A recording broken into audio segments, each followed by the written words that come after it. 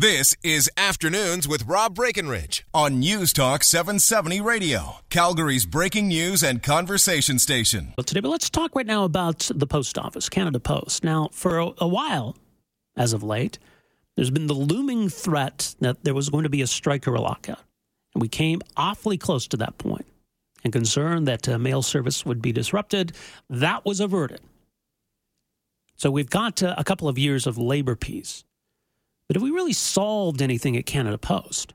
Right now, Canada Post initially was pressing for some big changes to pensions.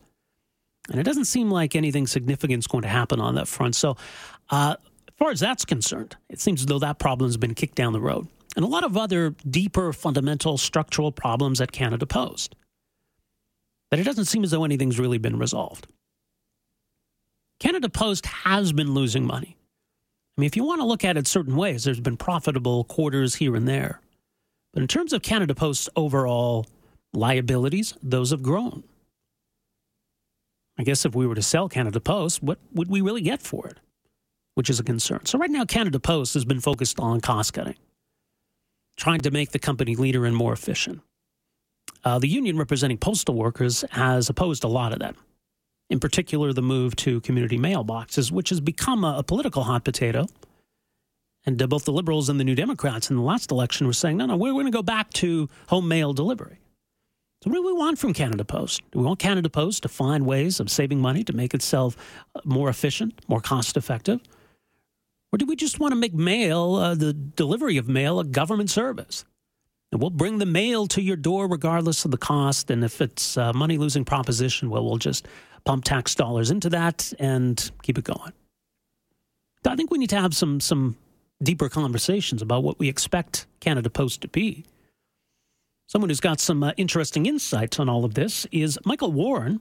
In fact, was CEO at Canada Post, in addition to being former corporate director and Ontario deputy minister at TTC. And spent a lot of time at Canada Post. He's got an op-ed in the Toronto Star this week exploring some of these questions. And he joins us on the line here today. Michael Warren, great to have you with us. Welcome to the program. Thanks.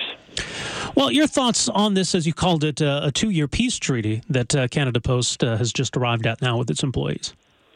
Well, I think what we really have is the Labour Minister called it voluntary victory for free collective bargaining, but I'm not so sure. This peace treaty really means that Canada Post has not been able to proceed with any of the cost-cutting and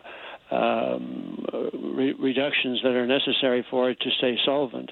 So I think what we have here is a loss for the taxpayers of Canada, because Canada Post can't continue down the road that it's on. It is virtually and financially bankrupt. Well, and that's an interesting point, because we often hear CUPW or defenders of the status quo make the point that Canada Post has been profitable. It's had some profitable quarters or profitable years recently, but that doesn't tell the whole story, the financial state of the corporation, does it? No. Their second quarter profit is $45 million, which sounds like a lot, but their sales are $3 billion. So this is less than 2% of their sales. So it's almost a break-even situation. And what they face is a set of liabilities that are now at about $11 billion, and they only have $8 billion in assets. So that means that Canada Post is underwater, if you like, by about $3 billion, and that $3 billion is guaranteed by the taxpayers of Canada. So their situation is getting worse for a couple of reasons. First, they're not making enough profit, and secondly, they have a huge underfunding of their pension plan, which is now around $8.1 billion, and it's been put off. This issue's been put off by the previous Conservative government, and now it's being kicked down the road a little bit further by the Liberals. So what is it that Canada Post is trying to achieve? Do they seem to have a plan to address those liabilities and restore some fiscal balance? Well, they brought in a 5-point plan a few years ago, and it was fairly tough medicine. Certainly substantial increases in the cost of postal services. They closed some offices. They were successful in getting some entry-level employees on a more affordable pension plan. And so that action plan has helped them to temporarily get into a very modest profit picture. But one of the major things they did during that time, which was controversial, is to convert home delivery to community mailboxes across the country. And in the last election, the Liberals came along and I think quite naively said, no, we're going to stop that, which is, I think, without giving it a lot of thought. Stopping that means that Canada Post now is losing about $200 million a year in savings that it was going to get from the conversion to community mailboxes. So we have a business plan that the Liberals have not allowed to stay in place, and we have this increasing underfunding of their pension plan, which the Conservatives allowed the corporation to ignore, if you like, for about 4 years, and then start paying against it again, and it's simply grown. So we have an operating plan that the Liberals haven't allowed to proceed, and we have a building of this huge asset pension fund underfunding, which has now got to the point where when you're talking about $8 billion, this is a huge problem. And the union like CUPW keeps saying, well, it's not a problem, but it is a problem, a very real one, and it's going to affect their own employees because their future pension status is at risk. Well, and it's interesting because you mentioned the Liberals and the commitment they made regarding Superbox, and it speaks to how the government is maybe trying to have it both ways here, that either Canada Post, as you allude to in your column, either we're going to now treat it as a public service and we're going to subsidize it to ensure that everybody has home delivery and all of that, or we're going to allow it to act as a corporation and trying to find those efficiencies and cost savings. So which is it? Well, I think those are the two choices you've identified, the two basic choices, and the government has set up a postal task force to look at the various options. The terms of reference don't mention anything about financial sustainability, which is interesting. But in any event, the two choices you've set out are the ones that the Liberals have to choose between, and neither of them are politically attractive. If you let the corporation do what it wants to do with its business plan, then there's going to be some politically unpopular decisions. They'd be back to converting more home delivery to community mailboxes, and they'd be increasing prices and doing a number of other things to stay financially self-sufficient. But that doesn't solve the pension issue, and I don't know how the government is going to solve that. That pension underfunding is guaranteed by you and I, the government of Canada. So it's been allowed to get to a staggering amount, and I don't know how they're going to handle that because I don't think the business plan for Canada Post, I don't think there is a business plan that could create the kind of returns and profits that will be needed to service this pension problem. So I think the government is between a rock and a hard place. The previous one was as well. I've been an advocate, and others have, back several years ago, that Canada Post should have been privatized when it still was debt-free and was worth something.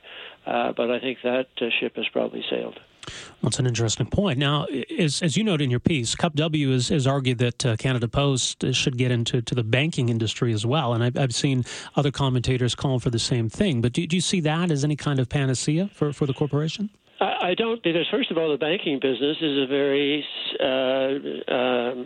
competitive business, and it's also one where you just can't enter it with a group of people that have no training in that area. And more than that, the argument that's put forward is that Canada Post could provide banking for people in remote areas that traditional banks are not servicing. And really, the one of the statistics I've heard is that now something like 99% of Canadians have some kind of connection to a financial institution. And some of these are now fin banks, in other words, online banks like Tangerine and others that are now challenging traditional banks, where you can go online, have a bank account, get loans and so on, and whether you're in Inuvik or whether you're in St. John's or wherever you are, easy access. So the argument that Canada Post should be in the banking business to save its faltering business plan and make sure that Cup W gets even more uncompetitive in its wages, I think is a faulty argument, particularly because Canadians now have probably more banking opportunities in remote areas than they've ever had in the history of the country. Well, you mentioned privatization. I know that at least one Conservative leadership candidate has raised that prospect and talked about ending the monopoly. What might surprise a lot of people, I was surprised to read it in your piece, that there actually was a plan put to the Conservatives back in 2008 by the CEO at the time for gradual privatization, but it wasn't something the Conservatives wanted to touch then. I was surprised that they weren't, because the Conservative motto was smaller governments. Right. And one would have thought that they put in place a CEO, her name is Moya Greene. She had been instrumental in guiding the privatization of CN Rail, which was very successful, as you recall. Mm-hmm. CN Rail now is one of the major rail companies in North America, and it was a crown corporation. And there's been others, Petro-Can and Air Canada, all been crown corporations that have been privatized. So she was put in place, and we thought, a number of us thought, that she would start the process of gradual privatization. That was when Canada Post had more assets than liabilities. It owns, which it still does, Purolator, and it could be sold for a significant amount of money. And so she was going down that road, and the Conservatives blinked. I don't know why they blinked. Maybe they thought there was too much controversy involved. She eventually left Canada Post, went to Britain, and was the instrument used by the Cameron government to privatize the 700-year-old Royal Mail. She's done that successfully. So we missed a great opportunity back 5 or 6 years ago when Canada Post was in much better financial shape to privatize it. Today, if you sold Canada Post, the first thing you face is a negative net worth of about $3 billion. So that means the company is worth. You'd have somebody have to put up that $3 billion before a buyer would be even interested in taking over the liabilities associated with Canada Post. Well, numerous challenges, no easy answers. We'll leave it there. I really appreciate you making some time for us here today. Thanks for this. Nice to talk to you. Take care. Bye now. All right, there you go. That's Michael Warren. He's a former general manager and a CEO at Canada Post. And so his thoughts on the dilemma facing the government. They're going to have to take a side here, because it seems like they do want to have it both ways. They're not going to make mail a public service again. They're not going to dissolve the corporation and just make it a government program. We're going to make sure we get mail to everybody's door every single day. Canada Post remains a corporation, an expectation that they operate like one, with a monopoly, mind you. But at the same time, well, if they're going to try to find cost savings, if they're going to make these changes, like bringing community mailboxes, that's going to save them money. Why are we standing in the way? Now, I get it from a consumer perspective. Why should we tolerate the existence of a monopoly that's just going to give us less and charge us more? Now, I've got my mail from a community box for years. I really don't think it's a big deal at all. It's a non-issue. In fact, I probably only check it a couple times a week anyway. So if people want home delivery, then maybe they should have the option of paying to get home delivery.